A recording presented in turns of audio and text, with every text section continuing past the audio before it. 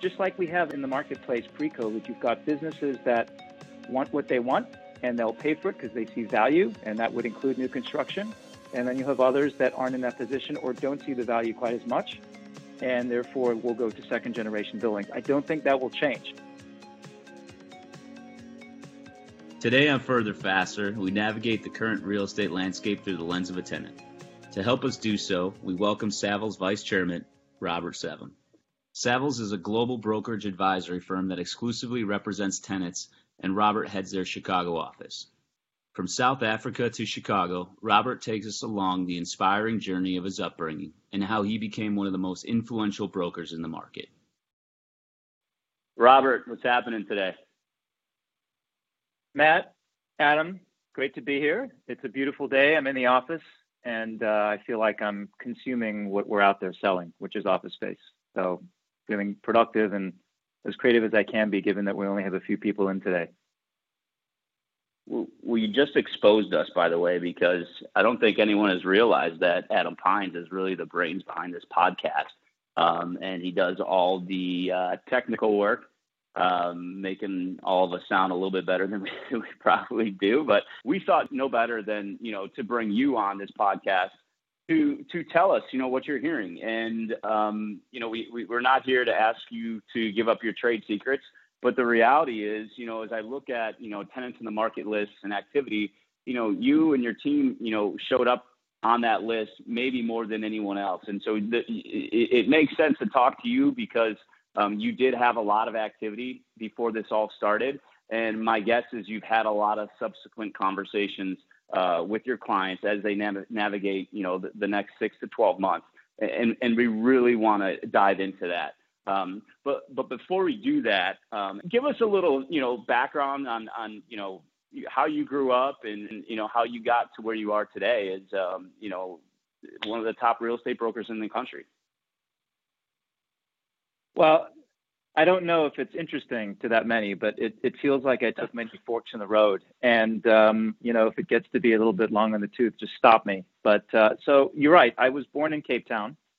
And I grew up in a beachside area called Clifton. And if you were to imagine an image of Clifton, you would think of possibly a coastal Californian town or maybe an Australian town, maybe with mountains, sort of the mountains meeting the sea. And the lifestyle there was very was a very rich in friendships, rich in experiences, rich in culture. And interesting because I grew up during, a very well-known period of time, which was apartheid, right? Which is the period of time before Mandela was released from his jail cell in Robben Island and became president of the country. And so I actually only knew a South Africa that was a version that, frankly, probably wasn't at its best, even though I had such a good childhood upbringing. And so now that I look back, I see these two different versions. And in a way, I'm disappointed I didn't get to spend more time in the newer chapter and have experiences that are probably more what they should have been and more normalized. So I had a terrific experience when I did live there, many friends and many activities that I was able to enjoy being close to the beach and by the mountains. And as you mentioned before, I love playing tennis, and I would go to school, I would take my skateboard with my rackets and I'd head to the tennis courts and I would play for hours, and my friends and I would spend a lot of time together and travel for tournaments. And I played a lot of other sports as well, learned to surf a little bit there, and sports like cricket and rugby, which we don't really spend much time talking about here in the States, were mandatory sports at school. So I had to learn how to play those sports as well, and just a very sort of different background than most of us here would experience. And what happened one day was my father came home and said, "What do you think about moving to Switzerland?" I was 15. And it sounded like, wow, big vacation to a country in Europe. That sounds great. Why wouldn't we do that? I didn't think of the big picture at the time of leaving what I knew, leaving the climate and environment, leaving my friends. And my father, by way of his background, he was born and raised in the Belgian Congo. His first language is French, although he's of Italian heritage. My mother is South African, English speaking. And so, move like that for him, relatively easy because of the language switch, which is, French speaking Switzerland, which is where we moved. So we ultimately did move. that year because of an opportunity my father received in his business. And we moved over to Switzerland to a tiny rural town, which was about 40 minutes from the French border, population of 6,000 in my town. And so I've come from this cosmopolitan Cape Town to a small apartment building where out of my window, and this is not an exaggeration, you see cows and train tracks. And every morning at 5, the first trains are coming, the cows are waking up, and the bells are going. And it's freezing because we moved in the winter. And I'm thinking to myself, what on earth did I just agree to? This is absolutely not what I signed up for. And I ended up going to a school which was about an hour away, took a train every day. It was an international school. And I really loathed the decision. I was mad. I missed my sister, who's 7 years older. She stayed back in Cape Town to finish University of Cape Town, and she had a career lined up afterwards and did not join us. And so that was very hard. And it was a very challenging first year. And so what happened was I channeled all of my energy that first year into tennis. And I joined the local tennis club. And I met people. And these people who I met were really nice, but they didn't speak much English. So it forced me to learn French. I was forced to pick up the language and really find a way to engage locally and get involved with people. And the time at the tennis court is what helped me because I became, more engaged with everyone. And so I developed friends. I was an accepted entity. It allowed me to have a sort of a passport that was not just my traveling passport, but my tennis racket sort of became my passport. And I got really involved and met a great coach. And throughout my time there, as each sort of month went by, I developed strength in being more fearless because this change, which is pretty dramatic for me, ended up being a way that I found strength and grit and, realizing that I had things perhaps too easily when I lived in Cape Town. And so what I was able to do with that was develop this fearlessness around getting on trains on the weekend on my own. And I would travel to tennis tournaments in different parts of Europe because I wanted to see Europe. I wanted to travel. And that gave me an excuse to do that. My parents were great about letting me do it. It was safe at the time. I would sleep on the floors of tournament directors who allowed me to come in their homes. And I would play in Germany and Spain and France and Austria and, a number of other countries. And I met people there and developed friendships. And it was an amazing way to figure out who you were. And I wasn't prepared for it initially, but I think what it did is it accelerated my growth and accelerated my ability to figure out if I had any sort of mental wherewithal. And so tennis really did that for me, ultimately. Made some friends at my school, obviously, but that school was an hour away. So more of my friendships were developed locally through my tennis activities. And so from there, when I was 17, my guidance counselor in my high school, I had a high school where the total number of people was 81. And my graduating class had 13 people. And she asked me, what is the plan? And the choices at the time were I went to an international high school. As I mentioned, you could take the track of going to a British university system, an American university system, or staying in Europe. And I'd studied the British system, which was the system I was most accustomed to growing up in Cape Town, which, as you know, South Africa was a British colony back in the day. And so originally the thought was to go study in the UK, but I'd met someone who had played tennis at the University of Wisconsin.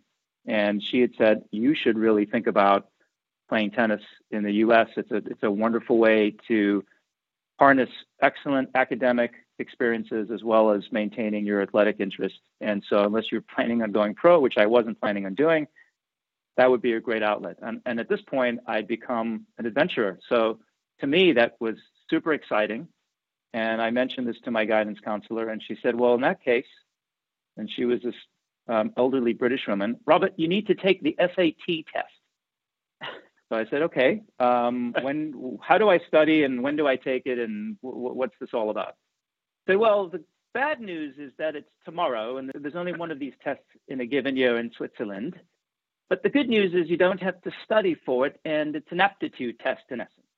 And therefore you should be good. So I said, unlike okay, today where, kids have all these pre-test, practice test classes. I had zero prep, had no idea what I was getting into. So I took a train the next morning, 3 hours away, to this testing center where there were 8 kids. And it was the first time I took a multiple choice test. We never took multiple choice tests in my school. And I was looking at the English section. This might be a silly question, but was the test in English? Test was in English. It's a US SAT test. So I'm looking at the English section, and as you guys probably remember, it's full of words that you wouldn't really use in sort of day-to-day vernacular. But I was able to look at them and understand that through some of these French roots, a lot of the meaning of the words came out, or at least it was very easy to distinguish which were not the answers. And so I ended up doing surprisingly well, given that I had absolutely no idea what I was getting into, and we were well prepared for math at the school I went to. So fortunately, it turned out well. And it came, she got the results and she said, okay, now we can look at colleges. She goes, I have absolutely no idea what your tennis level is like, so I'm going to let you deal with that. But here are the different schools that you can consider academically. And so the original place I was planning on going to was University of Pennsylvania. And what happened was about 2 weeks before the deadline was due at any other school, the coach called me and said, I'm actually leaving, and I'm calling you because I would feel badly if you made a decision to come here and you were banking on a really enriched experience, both athletically and academically. And the person that's, coming to fill my position, I'm not sure how you would feel about this person, read between the lines. So I'm 17 years old. I don't know what to do. I'm sitting in a small room in Switzerland. I really don't have good visibility. But you're sitting on a good SAT score if you're talking to Penn. I suspect it was good enough. And so what he said was, of the schools that you've been talking to, I would recommend that you go to Northwestern. That would be I know the coach, I know the school, and I know the environment. I think you'd really get a lot out of it. And that was how I decided to come to Northwestern. Yeah, and not to interrupt, but do these coaches, nowadays, I remember even when I was, trying to play soccer in college, we would put together these videos, these snippets of our performance. I mean, is that stuff that you folks were doing overseas as well? We had to put together a video and like a ranking history. And if I showed you the video, pink shorts, white shirt, the 90s, you couldn't believe the stuff you were saying. I refused to show anyone that video. So you'd have to get me in a really weak position. I think Pines is going to have to get a still image of you in those pink shorts for the it's pretty for the old Agassi shorts. It was fantastic. Love it. So it is. That's exactly how it went. It was old school VHS tapes, and you would send them over in the mail, and they would write you a letter and or call you. So that's how I ended up at Northwestern. I mean, that's overcoming a lot of adversity. I mean, to be a 15-year-old kid and go into a place that you don't, know anyone, and certainly, to not have a large population to, really, dive into. I feel like that's a lot for a 15-year-old to take on.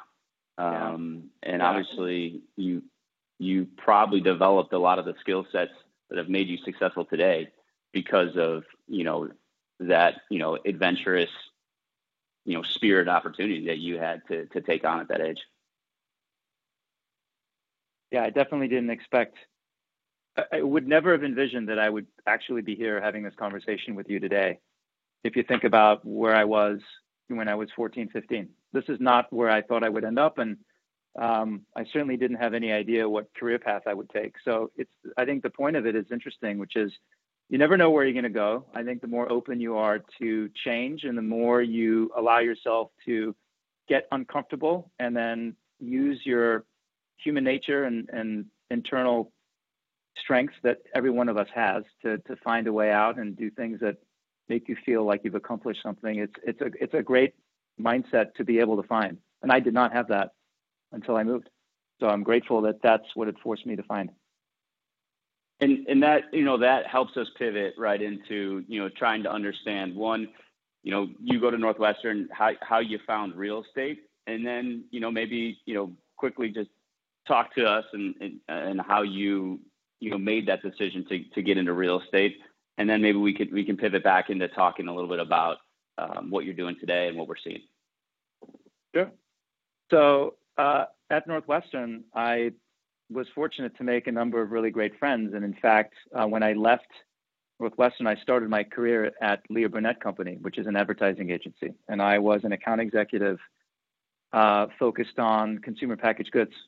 So Procter & Gamble and brands that they owned. I was traveling to Cincinnati every week, and I was sort of helping bridge the gap between what they were trying to get out as their messages for their different product lines in terms of advertising, and then people internally who were creating the messaging and putting out, various commercials. And so in a way, you're sort of brokering internal and external objectives and managing. And it was interesting because they put a lot of responsibility on young people coming out, and you just ran with it. It was expected. And so it was a very, very interesting training grounds. But I felt like it wasn't something that I wanted to do long term. There was a point when I was there and I was looking at, those sitting in the corner offices, and usually you would say to yourself, I want that. That's for me. I'm inspired and I want to go get it. And I didn't feel it. And so my mind sort of opened up. And speaking of, friends that I made at Northwestern, one of my good friends in the industry, Kyle Kamen, who's at CB, he was the one that introduced me to this business. And so go back to 2001, I took a leap and I got into this business, and the mindset was, I may not know Chicago in terms of not having grown up here and not having people that I grew up with. But real estate, obviously is a hard asset, and everyone at some point in time is going to use or be in or have some affiliation to real estate, whether it's as an owner, as a broker, as an occupier. It's not paper, and you don't just trade it and doesn't ever sort of go to a zero value. So it felt like a really interesting concept to get into this business, and one where, I think as sort of that mindset of being a former athlete, you think about how much can you do in a given day? How high can you jump? How far can you go? And it felt like that would be a really fun challenge, and it was intriguing, and I decided to go for it. And 19 years later, you are head of the sales office in Chicago, one of the most active brokers in Chicago, probably in the country. I mean, I think I think you landed right where you belong. Well, don't give me too much credit. I don't know if I'm that active, but I appreciate the comment. Well, none of us are very active right now, and so that's why that's also why you're here. And because it is so slow, it really is hard to find data. It's hard to determine what is market. There is no market. We can go on and on, but yeah. So you were active as recently as 4 months ago. And you're probably substantially less active right now. But my guess is you've had a lot of conversations with your tenants that were active. And again, we don't need trade secrets here. We just want to get kind of the lay of the land. I mean, what are the conversations that you're having with some of frankly some of the larger users? I'm really interested to hear what they are thinking, and what we've been hearing from other people we've been talking to. And I think even with you, when we talked a week ago, was, that there were some knee-jerk reactions initially. Everyone hit the panic button. But it seems there seems to be a consistent message across, all the facets of commercial real estate, that there's this patience. So let us know. Yeah, talk a little bit about what you're seeing right now, what your conversations are like, and yeah. So I think you can, in a way, you can really categorize the conversations in two buckets. I would say the first is a tactical bucket, and the second is a strategic bucket. So what I mean by that is, tactically right now, and you mentioned larger users. I think a lot of larger users are trying to figure out, two things. You've got portfolios of office space that they have to consider. So some of it may be in Chicago, and they may have many other locations, and they've got to find a way to make sense of that overhead. It's a big spend, and obviously the usage is down. And so, where you used to be able to focus on, density and figuring out how many people you can get in a limited number of square feet, that lever is sort of gone. That equation doesn't work anymore. So they're having to get a little more creative around what to do to make sense of a big spend, and what will be those primary points going forward in terms of how they think about space and cost and usage. And so tactically right now, I think many companies are looking at how COVID may have impacted their budget as it relates to real estate spend. How does it impact the way in which they'll think about their future portfolio? What does that even look like?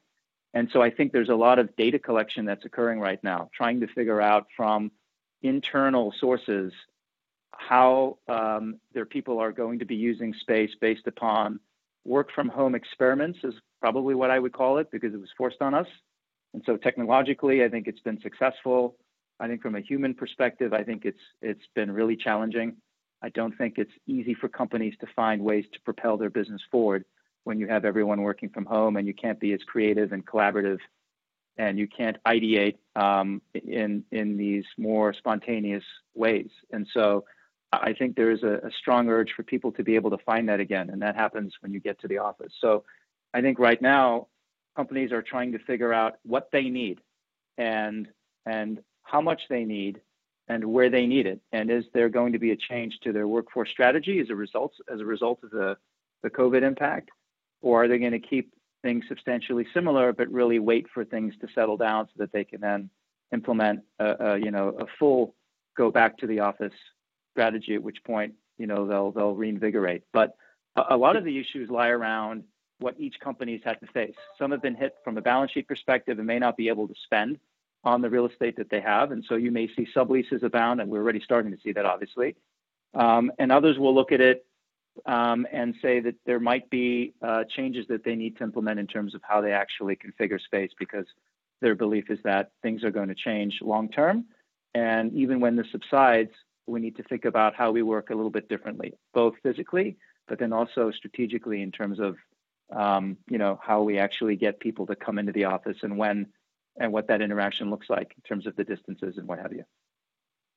Is there a time frame? Is there something that these tenants are waiting for? Is there any key indicators that are is really going to push them into maybe making some more permanent decisions? Obviously, lease expirations force people to make decisions, but they can always do short-term extensions, which we're seeing a lot of. But are you getting, are any of these companies telling you that there's something specific they're waiting to see happen before they really start going into down rabbit holes and really diving into what's the next for their company? Every company wants to have more visibility into the future and how it relates to the pandemic and how it relates to going back to a more normal interaction. I do think that you have some businesses who are pressured by their financial position, and they may be more likely to look at cost driving strategies to do something sooner. So that might look like a restructure of an existing lease. Maybe there is a space give back involved.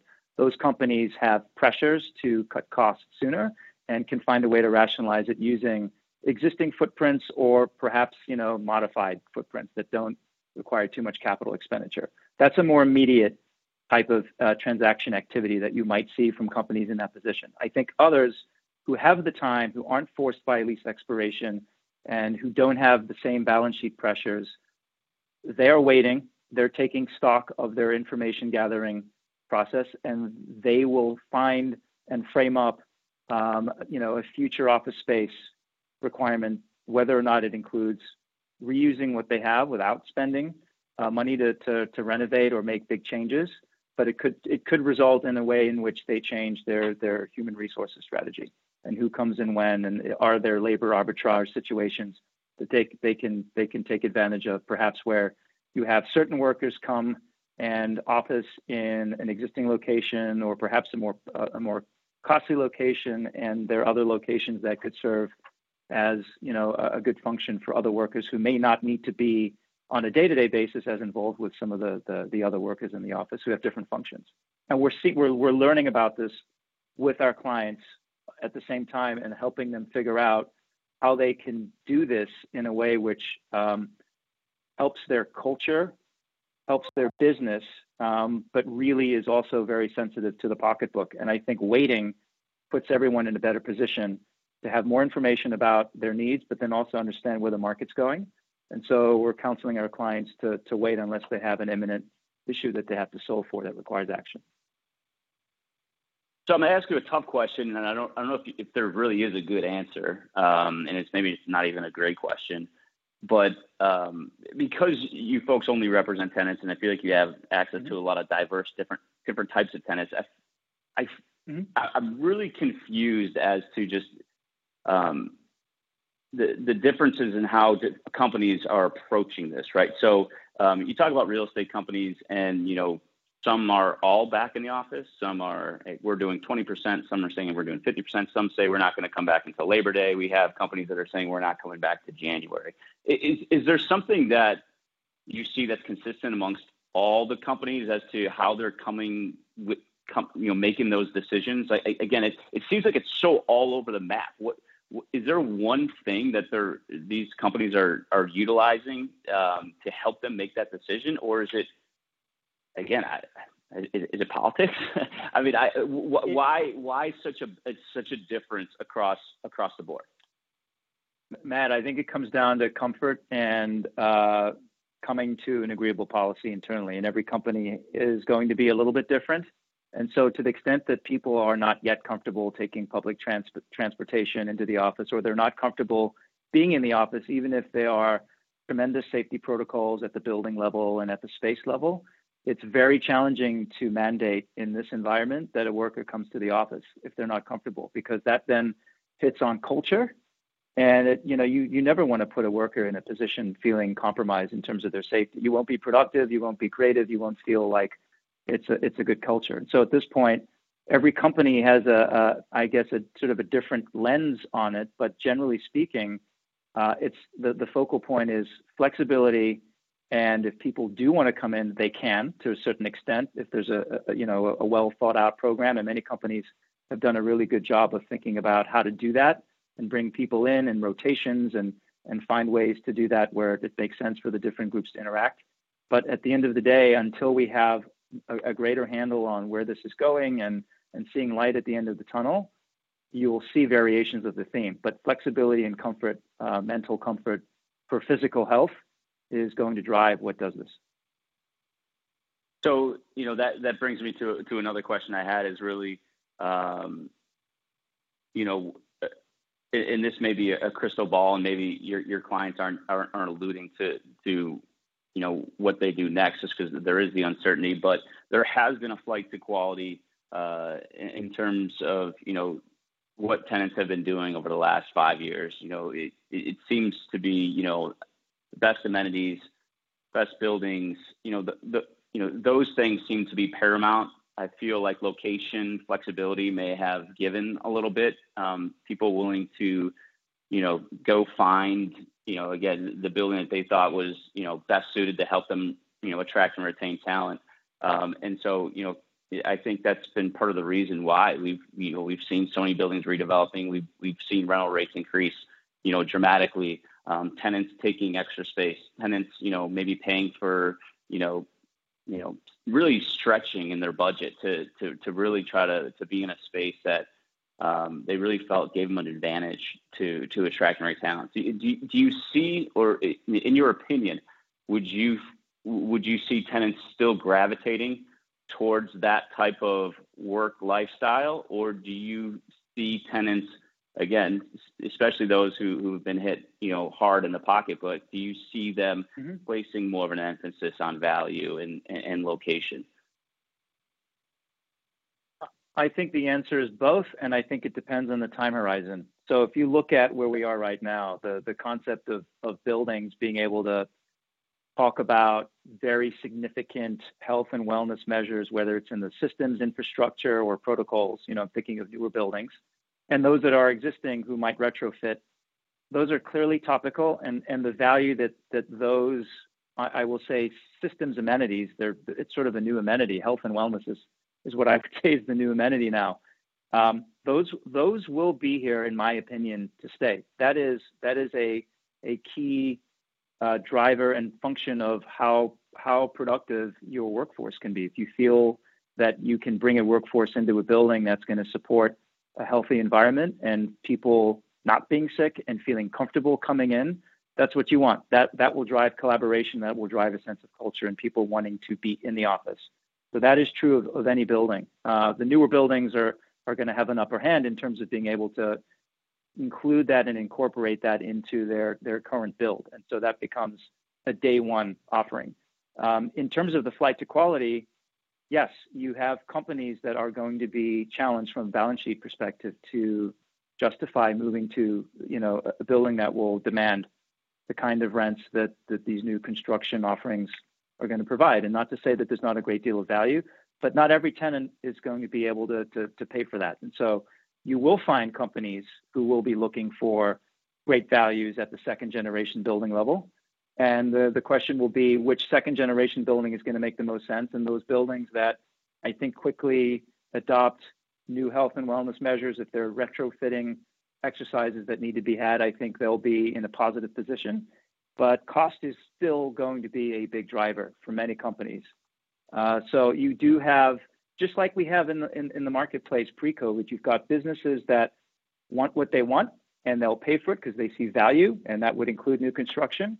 And then you have others that aren't in that position or don't see the value quite as much, and therefore will submarkets they ultimately wouldn't have considered if they place that as a high priority item. And so you might see some shifting, but generally, there's still going to be price sensitivity. And I know you folks also represent tenants in the suburbs and downtown. Mm-hmm. Have you had any conversations with any tenants that are in the suburbs or vice versa, or tenants, frankly, actually tenants that are downtown thinking about opening offices in the suburbs, maybe satellite offices, secondary markets? Have any of those conversations started to pick up as, we look at the city, we look at the densities of the city, we look at public transportation, or are those the knee-jerk reactions that, we've been discussing that people are really just, putting on hold right now? We have had conversations with clients who've asked questions about the suburban marketplace, trying to get a gauge for, buildings and locations specifically and price points. But we haven't had any clients actually pull the trigger and say, well, we're going to make that a core function of our office space strategy. Again, a lot of information is being collected now. I also think that a number of those companies who are thinking through it in a thorough way are looking at it and saying, we need to be careful that we don't overreact and end up having to spend on two events. So doing something in the short term as an overreaction, and then as things settle and looking back and possibly being in a position where they didn't need to have made, such a bold or expensive move depending on their decision. And so that's where the waiting comes in, is trying to avoid making two larger decisions. So haven't seen anything yet. I wouldn't be surprised if you saw one or two as part of an overarching portfolio strategy, but none that we've seen in any major way. And final question, and you may not be able to answer this one either, but just as a building owner and, thinking about building owners out there that may be listening to this, wondering, shit, when's activity going to pick up? And I know you don't have a crystal ball and none of us know, but you do have a lot of contact with a lot of different tenants and eclectic tenants at that. I mean, we just got hit with a second wave. Obviously that's going to slow things down. I literally had a deal yesterday die. 15,000 square foot new deal die literally because of the second wave. We got all the way through COVID. I was so surprised it got as far as it did, but the second wave really gave them some serious anxiety about making the decision right now. So if you're a building owner and you're wondering, how aggressive do I have to be for the deals that I do see? I mean, is any time frame that you think that, activity may pick up, or is it really just, it's all going to be about, how this virus, continues? I wish I did have a crystal ball. I mean, what I can say is that the more people go to the office and are in the office and there is occupancy and there aren't issues with that, you'll likely have more decision makers feeling like they have a little bit better handle on on space needs and people coming back to the office rather than still sort of staying away. And so that makes it a little easier for companies to think forward. But there's no imminent time frame as to when this will really pick back up. I do, no surprise. I'm sure, this is the obvious, but we need to have a little more visibility into when this subsides, whether it's through a vaccine or treatment or whether it subsides naturally. And until then, I think the activity it'll be happenstance. I don't think it will be thematic. If you think about sort of our business and sort of how we follow things on a quarterly basis, in the fall, there is a big conversation that's occurring right now, which is return to school. And so the question as to whether or not kids are going to go back to school and how that impacts people working from home, families and parents, and then a decision to maybe spend more time in the office versus staying at home, depending on childcare or not, that could be a catalyst for perhaps maybe a slight uptick in thinking about decisions around real estate because you have more people and more activity within the office. But I don't have a good handle on like what that type of volume would be or how active it'll be. Again, I still think it'll be sporadic and happenstance. We want to see more. We hope to see more because that'll be a sign that things are getting better and there's a greater confidence around coming out of this sooner. We will come out of this. It's just a question of when, don't know.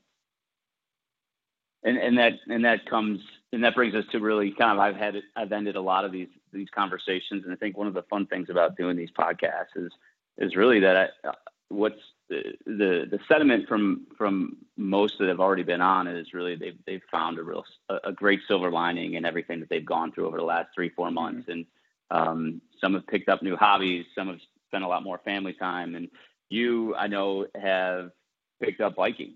And I think there's a few people that I've talked to that have also picked up biking. But anything that you can close out this conversation with to bring some positivity to the situation. Absolutely. I think this has been unfortunately was forced on us, but the silver lining from my perspective is that it's given us a really good moment in time to think about what it is that is really important to us. It's amazing to see how people are really helping each other and are concerned about each other, and more time is being spent with families. You really get to know your kids and your families, much better in such a strange time, in a way where you may not be able to ever have an experience like that again. And so I think that's been a really good thing, as well as really just understanding what it is that you love to do, because that is what ends up coming out of this is you spend time a little bit introspectively thinking about your career and what you love to do and where your passions are. And so I think this is a really good time to be able to explore those and be really honest with yourself. And so for those of us who love what we do, it's a great time to reaffirm that. The other thing coming out of this that I think is good for everyone is the way that we're coming to work and we're making decisions about, health and wellness functions in the office. This is great.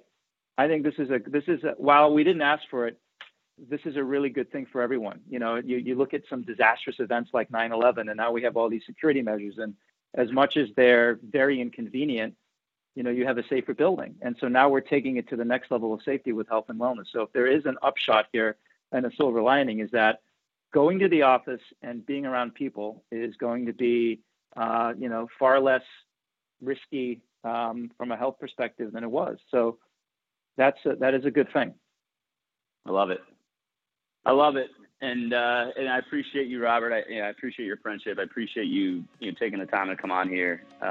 It's conversations like this that really helps us learn a lot too, and hopefully folks that are listening to us will get a lot of this as well. And really appreciate you joining us. And good luck. Thank you for having me on. It's been great.